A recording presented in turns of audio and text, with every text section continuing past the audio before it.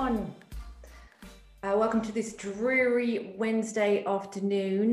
My name is Sally Ann Houghton, and I am part of the team at Epic Games London Innovation Lab. And I'm here today to do a presentation on in-camera VFX and virtual production. Before I do, I'm going to give you a little bit of background on me, just to give you some context of who I am and where I come from.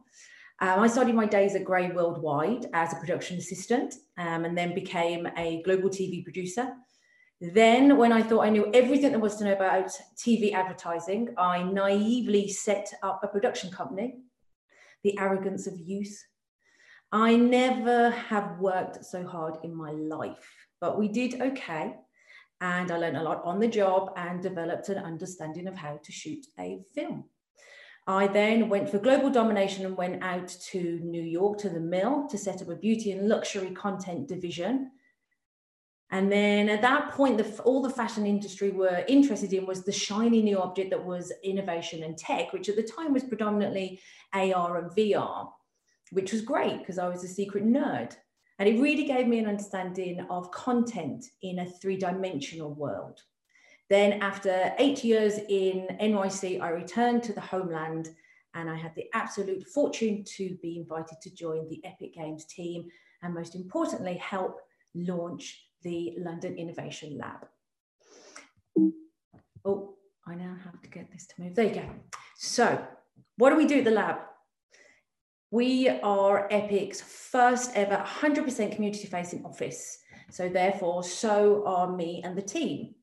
And our mission is to bring the Unreal Engine to the creative content industry to help everyone move forward with their real-time endeavors. And we do this in lots of different ways. We inspire people with knowledge and hands-on real-time experiences at the lab or virtually. We support, whether it be creative support or technical support, with our team of technical artists.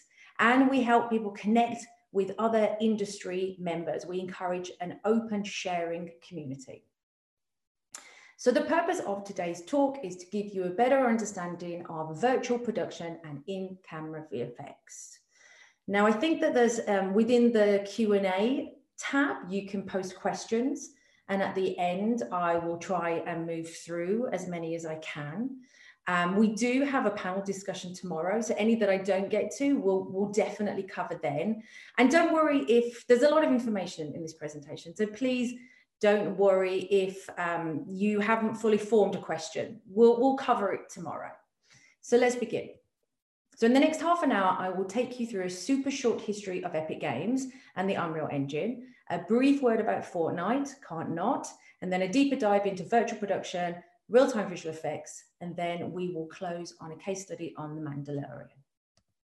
So, in 1991, Tim Sweeney programmed his first video game called ZZT in the basement of his mother and father's house. And when Tim shipped the game, he did this with shareware, so it could be modified. With such humble beginnings, Tim wanted to give the impression that his operation was a bit bigger than it was. And so he named the company Epic Mega Games. In due course, this was modestly simplified to Epic Games. Tim always had a vision that in the near future, the interactivity of gaming, the accessibility of the internet, and the fidelity of high-end film and TV were going to come together to create a new type of virtual connected experience, what is sometimes referred to as the metaverse. Now, don't worry, this isn't a science fiction talk. In fact, the metaverse concept is already happening to some extent, and we'll get back to it. So Tim was smart, even back then as a young man. He soon realized that the program that he'd written and built ZZT on could potentially be used by games developers to create their own games. So 21 years ago, this led to the creation of the Unreal Engine. This was the first time that Epic were able to take the graphics program that was the foundation of a game and license it to other AAA developers to make their own games at a couple of $1 million a pop. And just in case you're not a gamer, which I'm not, AAA games are the most sophisticated, visually stunning games with complex worlds. Games like the Unreal Tournament, games of Gears of War and Infinity Blade were all huge hits for Epic that helped to battle test the engine. Billions of dollars in revenue have been made by developers using Unreal Engine to produce their own titles. And it's common for many of the top 10 games to be built using UE4. So we can't talk about games without mentioning Fortnite, arguably one of the most successful games on the planet. There are now around 350 million Fortnite players. It's become a cultural phenomenon going well beyond the traditional video game audience. Its scale is massive, it has seasonal frequent updates, and it is reactive to its audience. It has up to 11 million concurrent players at any one time.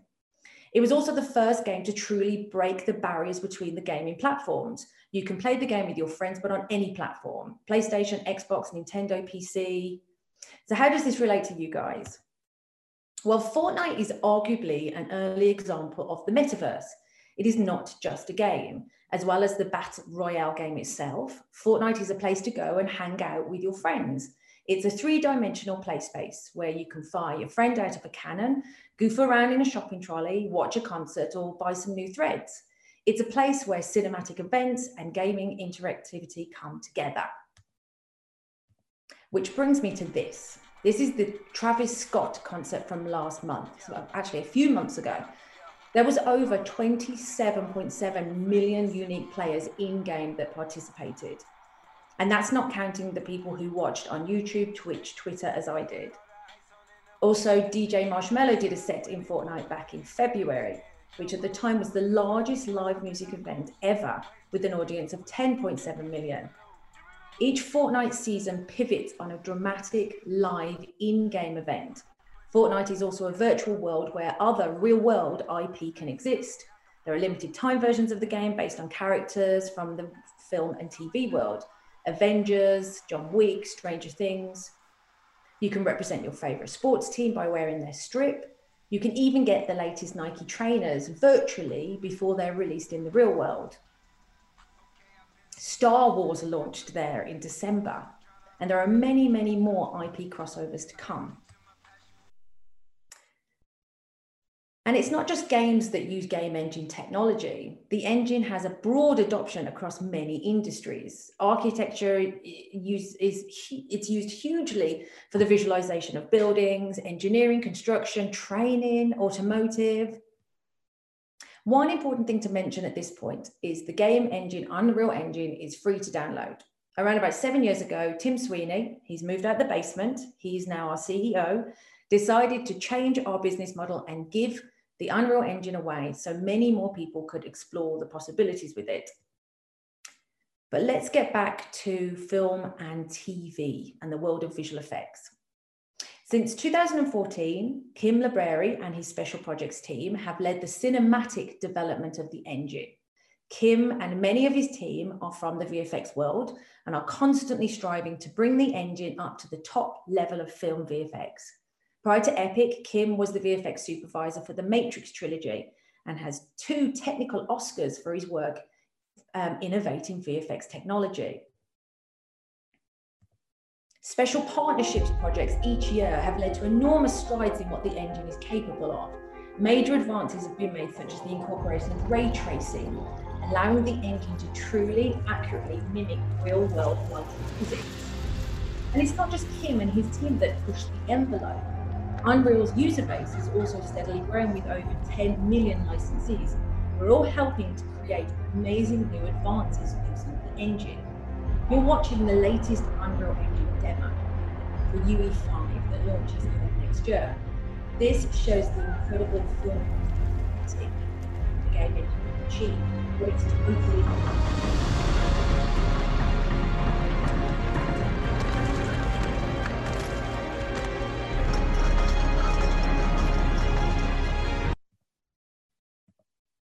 So why use Unreal Engine in film, television, and content creation?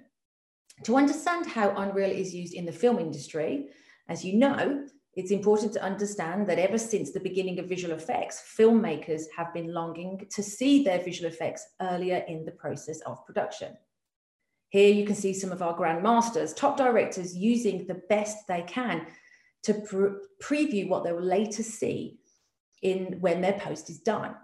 Peter Jackson on Lord of the Rings, Jim Cameron on Avatar, Steven Spielberg on Tintin, Alfonso Cuarón on Gravity. They're all pioneers on the road towards in-camera VFX. Then in March 2014, Facebook acquired Oculus. And soon after, filmmakers discovered VR and the Unreal Engine. Here, I'd like to talk about Quién ya Arena, a great example of what happened at the time. In 2006, Alejandro Inarritu made a movie called Babel. It is the gut-wrenching story of a Mexican nanny trying to get back to a better life in the United States with the 2 children she is responsible for and getting lost in the Arizona desert. Alejandro was not satisfied with showing this story to an audience sitting comfortably in a movie theater. He wanted the audience to be immersed in the story. So he hired a group of people who had gone through this experience themselves. Working with ILM-X Lab, we scanned them, motion captured them, and the story together to the experience in VR. The experience was shown in museums at various locations.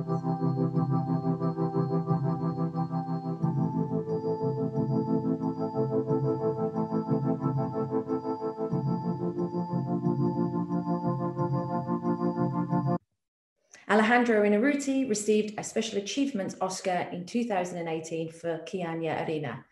The last time one of these awards were given out was 1996 for Pixar's pioneering work in computer graphics for the original Toy Story. Other high-profile filmmakers did VR experiences. Robert Zemeckis for The Walk VR, Jon Favreau with Gnomes and Goblins, and many blockbusters had companion pieces in VR. With this introduction to Unreal Engine and VR, filmmakers started thinking about how they could use Unreal in production. And then filmmakers started realizing that they could use it in production. And this is a great example of how they do.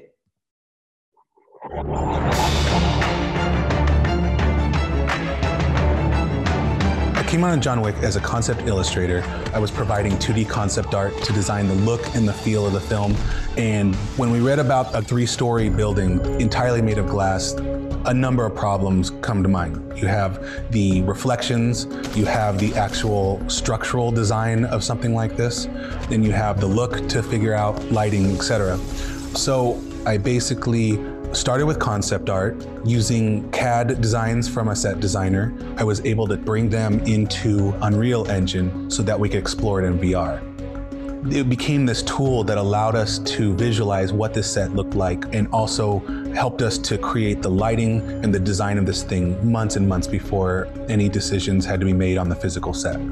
It was such an abstract set that having this kind of spatial relationship and visualizing it from that point of view had tons of value. This set became a hub in the art department.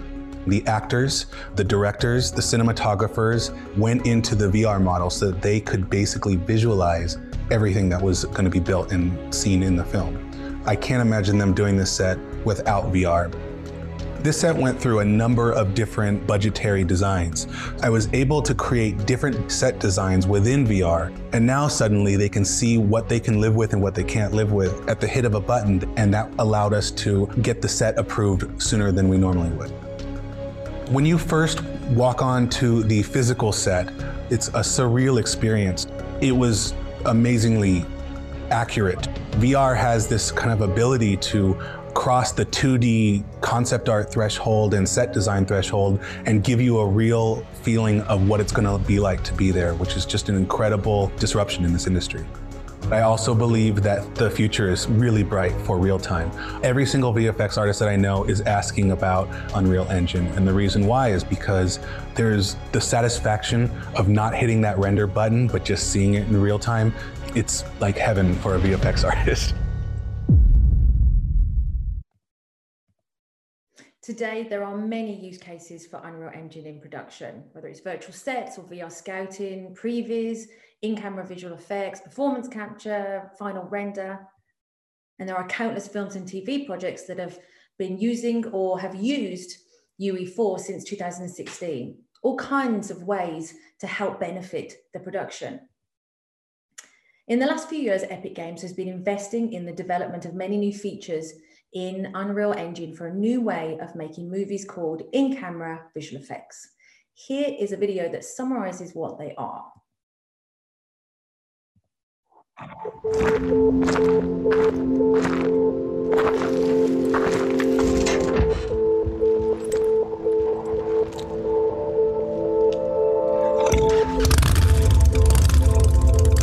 Great, let's cut and reset.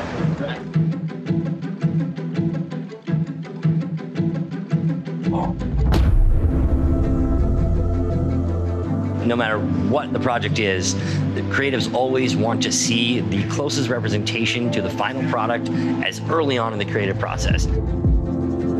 When I first walked on the set and the wall was up and we started to look through the camera, it really started to feel like I was just filming in this actual location. We can track a camera's position in space in real time and render its perspective so that we can compellingly convince a camera that something else is happening in front of it that really isn't there. The thing to keep in mind is that the 3D world that you see on the wall is also a 3D scene that you can manipulate in Unreal Engine. So this gives the filmmakers full flexibility to make any change they want to the scene live. So it's really exciting to see that we can, use the real-time lighting to not only change the environments virtually, but also have it affect the on-set lighting as well. This opens up kind of like a virtual playground to shoot in.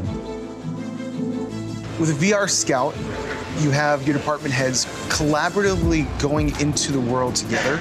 They're able to make decisions that inform the creative process down the road. It gets them more grounded into the scene that they're shooting, into the story they're trying to tell. Because you can interactively change the world, it brings all of those departments together because each one of them has a role in how this world is portrayed at some point along in the production. The director and the DP, they're back, and they're now able to work directly with the teams in real time. It's a really exciting creative process to be part of. So let's go into a little bit more detail. For this demonstration, we set up a large curved wall in the back with a flat wall on each side, and an additional set of panels for the ceiling. Different LED manufacturers make different panels, but mostly they are square and can be connected together either flat or at an angle. One controller connects 4 panels and 4 are around about 0.5 meter square.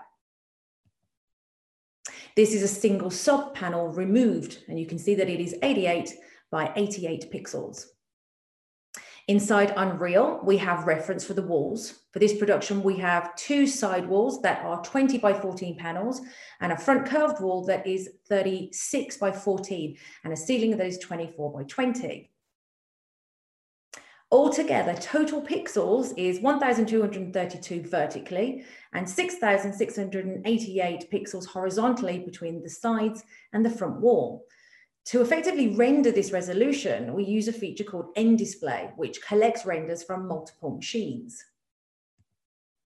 One point to note, the LED wall is not just a display. It can be used as a lighting instrument. It is providing reflections and lighting for the actor and is captured directly by the camera to extend the environment.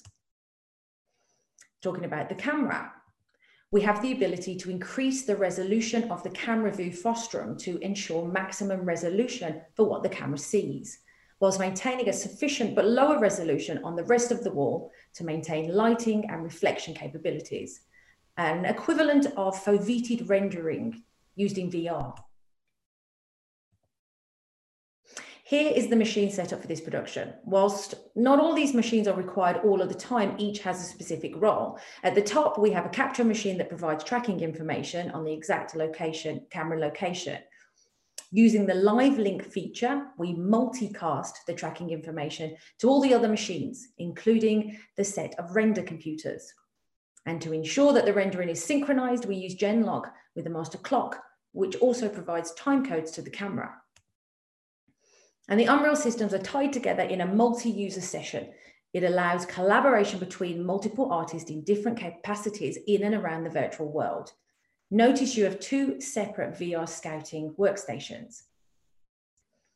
When you enter this newer version of VR Scouting, it is not a one person at a time experience as it has been before, but now a multi-user scenario where multiple filmmakers can be in the virtual world together. in a workflow that's closer to a real scouting session in the real world. We have various tools that let different departments navigate and interact with the scene. Notice that the VR users are making changes to the same scene that's being shown on the wall. So the DP can see how these changes look in camera in real time, and even see avatar representations of the VR users scouting the virtual world and changing things.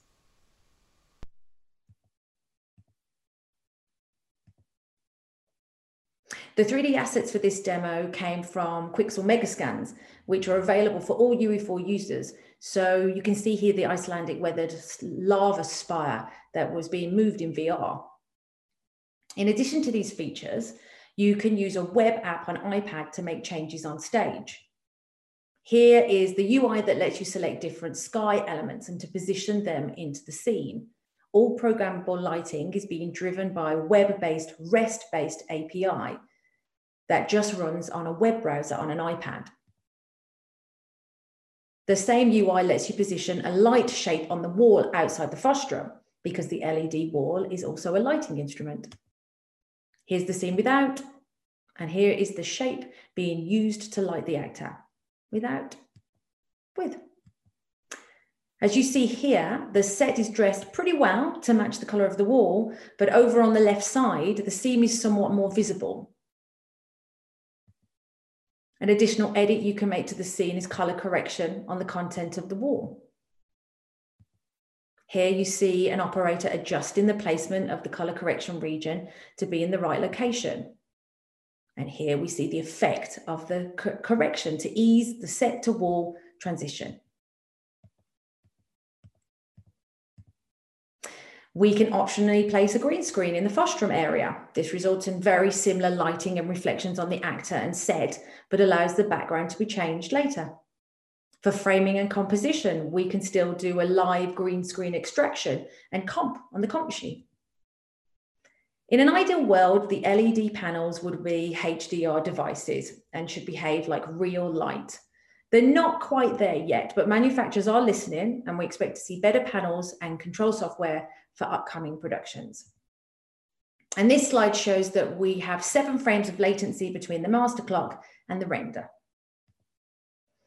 Now let's talk about The Mandalorian. The first season of The Mandalorian has been very successful in many different ways, thanks to Jon Favreau and the great team of creative people that he assembled around him. And Epic Games were delighted to be part of that team. Through some on-set stills, let's have a look at what an in-camera visual effects stage looks like in real life. The Mandalorian Smart Stage is a video volume 21 feet tall and 75 feet in diameter. In this view from the first episode, you see the motion capture cameras at the junction between the video wall and the video ceiling. Here we see co-producer Greg Fraser working on the opening shot for episode 1 with Pedro Pascal, the Mandalorian. Note again, the motion capture cameras at the junction between the ceiling and the wall, and the shot through the camera. Another view of the opening shot as captured in camera. In these behind the scenes, we see, you can see the video wall. Sometimes the junction of the camera is obvious and sometimes it's seamless. Here are multiple shots showcasing different times of day, all possible at the flick of a switch. Here's a really interesting shot that shows the power of set design working seamlessly with the wall universe. Only the bottom part of the ship was built, the shiny part. The top part of the ship is displayed on the video ceiling, and part of the engine is on the back wall. And when the camera moves, Unreal Engine keeps all the pieces together for a seamless effect. And this is the final shot. Here's a cockpit shot, a classic use of projection or video wall technology. In this scenario, now you can move the camera without the backdrop looking like a flat projected screen. A more complex setup for the lava scene for the last episode. Note the actor representing the IG-11 droid. He will be replaced in post. And here, while the camera is focusing on Bill Burr, note the junction between the wall and the floor in the wide shot. In this muddy shot, Baby Yoda is in a precarious position. It's hard to see where the real set ends and the wall begins. And finally, here's an image showing people working on the lighting around our hero and the star of the show, Baby Yoda. The wall in the background is in standby, maintaining the perfect time of day for as long as necessary. Finally, let's hear it from Jon Favreau himself.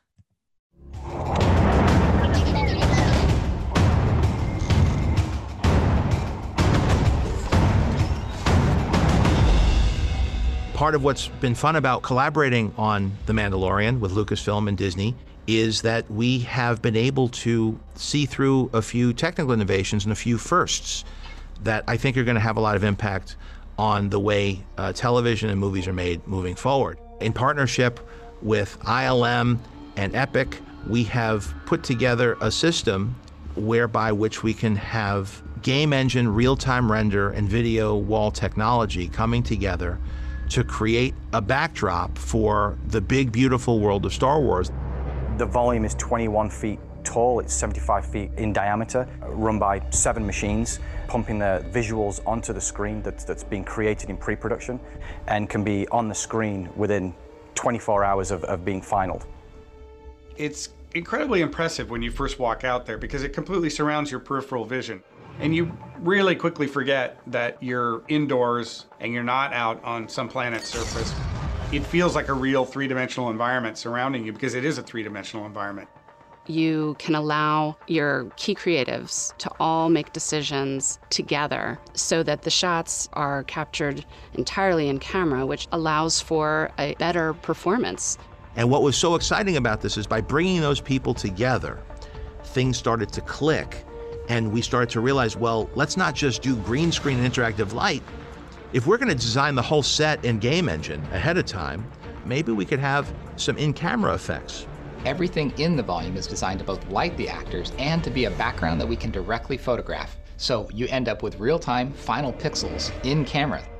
If you look at visual effects heavy films, you've got a film set and then it's going to go to post and it's going to get the world put in. Here we're considering all of that at the same time, and how do we create a background and foreground that live together on the volume harmoniously.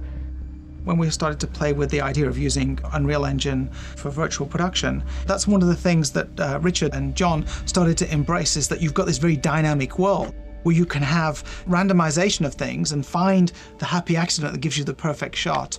Being able to see the actors point at things and see what they're looking at was pretty transformative. It gave everybody context, with the added benefit that if you want to move a mountain from there to there, you can do it instantly. You could switch between the Iceland location to the desert location, all within the same day of shooting. The ability to shoot a 10-hour dawn is extraordinary. To shoot any sequence where you say, oh, this world's not quite right, let's just move it a little bit. An extraordinary number of benefits and advantages for shooting in that environment. It's mind-blowing what that tool is. What you see is really what you get. And that's something that really means a lot to filmmakers, especially those who have worked with a more traditional approach in the past. Shots of character in a vehicle traveling through a complex environment. It's always very difficult to do believably on stage. LED screens are a wonderful solution to that problem, because what you're doing is you're taking this technique of image-based lighting that we've been using in computer graphics for years, and use it to light a subject. And then we would do shoots where we would texture map real lit surfaces onto our game engine Geo, and so the camera could move anywhere. We would do interiors, like Werner Herzog's office. And then you started doing things like building sets into it, having half a spaceship with reflective surfaces. And so it became exciting because by the end of the season, it was like, let's start designing sets around what this could do well. Just like the good old days. With Star Wars, we're building on a rich legacy of innovation, and getting to partner with Jon Favreau to make his ambitious vision a reality, it's really a game changer for filmmaking.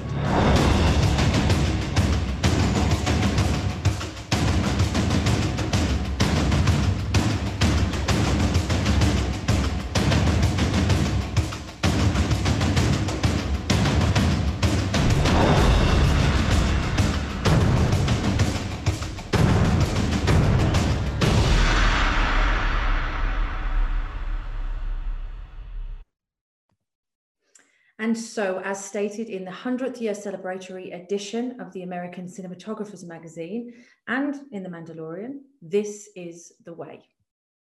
Hopefully this has begun to lift the veil on virtual production and in-camera VFX. If you want to continue to learn more, Epic has lots of free and accessible resources available online in one format or another, many specifically designed for professionals from the film and TV industry. So check them out at unrealengine.com/online learning.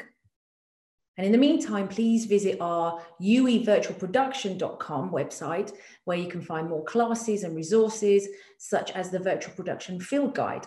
And new content is added constantly. And you'll also, if your video stream wasn't up to scratch, you'll also find the content that was in this presentation. And on uevirtualproduction.com, there's loads more case studies and spotlight articles.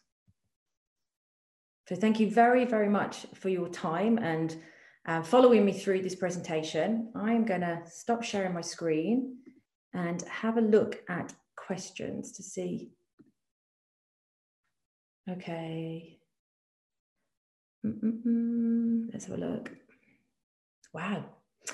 Gosh, this is testing me. I have to read and answer questions live. Where do the plates come from? Where do the plates come from? Do you shoot these for each project, or is there a library?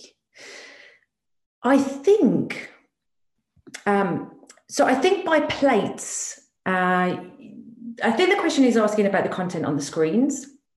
So the content on the screens is kind of generated in a 3D environment, and there are environments available to download and then build on top of, but at the moment, a lot of people will build their environments from scratch. In the engine, we have a library that can be accessed, so it gives people a lot of environments to begin to use to shoot, but there's also a lot of constant creation of those environments, and then obviously films and projects will design specific environments for their narrative. Do you think this technology could eventually be used to replace some humans? E.g. extras, in order to have smaller crews on set, especially now that smaller crews are essential? Yes, yeah, totally. You know, we've been using crowd simulations in VFX for years and years, and this is just taking it to the next level, where you can, in your screen environment, you could have a stadium, and in that stadium you could have it filled with virtual people. And it will be as controllable as, well, probably more controllable than a stadium full of extras. So yeah, absolutely. And we're developing digital humans at such a rate now that I think that we will very soon be at a point where they are indistinguishable. We're not there yet, because the uncanny valley is a very easy place to fall into, but digital humans are getting better and better, and I think they'll be perfect for background environments. Sally Ann, very interested. How do you see the real-time user engine technology helping in factual documentary making? I think that what's wonderful about LED screens and in-camera VFX is that you can create universes. So we've been working with a couple of kind of helping on a couple of documentaries where the environment and the story that they're telling is not of this world. So let's say maybe it's an internal world, or maybe it is a hidden macro world or micro world. And the screens and in-camera VFX is perfect for that, to allow people to visualize universes and places and environments that you can't necessarily get to, and you know, allow them to be fully immersive. Is this technology any really accessible, high budget? Oh, okay. And this is a really good question, and it's really, really fair, in that a lot of people ask about, how do I budget this? Is it really, you know, is it available? You know, where's my local stage? So at the moment, and we are actually going to talk about this more in our panel tomorrow, because the panelists all come from an environment where they have been using this technology. So they're going to take us through their personal experiences, the good, the bad, and the ugly. But at the moment, it is not necessarily cheaper to use in-camera VFX because we are still building out studios. Lots of people are bringing in the technology and trying to make it a commercial offering, but it is cutting edge technology. It is new technology. There still needs to be a learning curve from the industry, but also from anyone and everyone that wants to incorporate it into their production process. So at the moment, the screens are still expensive, and in some cases, in some projects, it is cost prohibitive, but they are becoming more and more available. There are more and more stages incorporating them or being created as standalone in-camera VFX, and there's more and more companies that are just providing hardware. So you could literally just set up your own LED screens in a stage of your choice for that production. So it's becoming more and more available. And as a result, it will become cheaper over time. But at the moment, I would say it's not a cheaper option. It's not a cheap option at the moment, unless you're an indie filmmaker, which we have tomorrow, and he'll tell you about some of his hacks. And then you can look at using the technology in a little bit more of a hack environment, which is kind of fun. This is incredible. What are the implications for post-production? So post-production, the way that it's hard to do it in a Zoom screen, but the way that post works within an in-camera VFX environment is that you would normally have this straight line of production, pre-production, post. And what this does is it folds the line on top of itself. And so the creative process is a one big team all the way through, including all your key creatives, which would be your, what we would classically class as the post team. They would be right up front with the director, with your set designer, with your writer, and it would be a creative process from the beginning. And so the post gets moved into the pre-production. You would build your worlds, you would have a previs, and that would all stream directly into the production. And that's not to say there would be no post, because there still is some post that's necessary and that's wanted, and that's fine. But the universe building that you would often see in big VFX jobs can be done as part of the pre-production. And so it's much more of a creative environment, and it's easier to make changes. And it's also I think one of the guys was saying in the films that you can find these amazing, happy accidents because you've all been there playing around in a 3D environment. So by the time you get on set, it is much more about capturing the performance. Good afternoon. Yes, can you contact me? Yes, you can. I'll give you my email. Where do you see the application of post-production on smaller, less VFX heavy driven projects?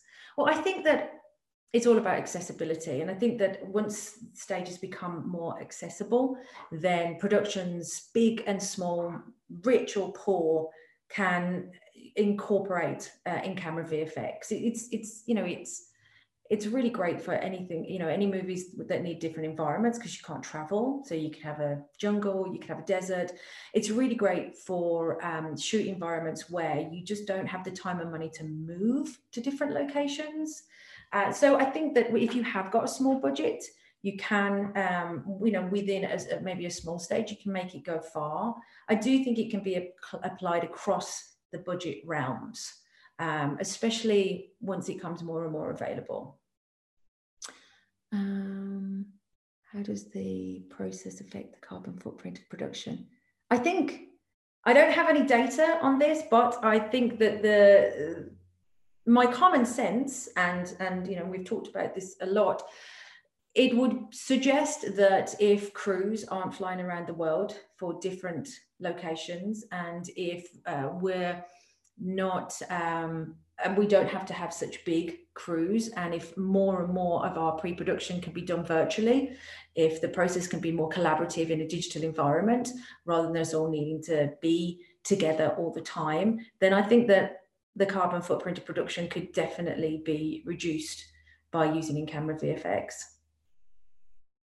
What do you recommend for a student wanting to get into the industry?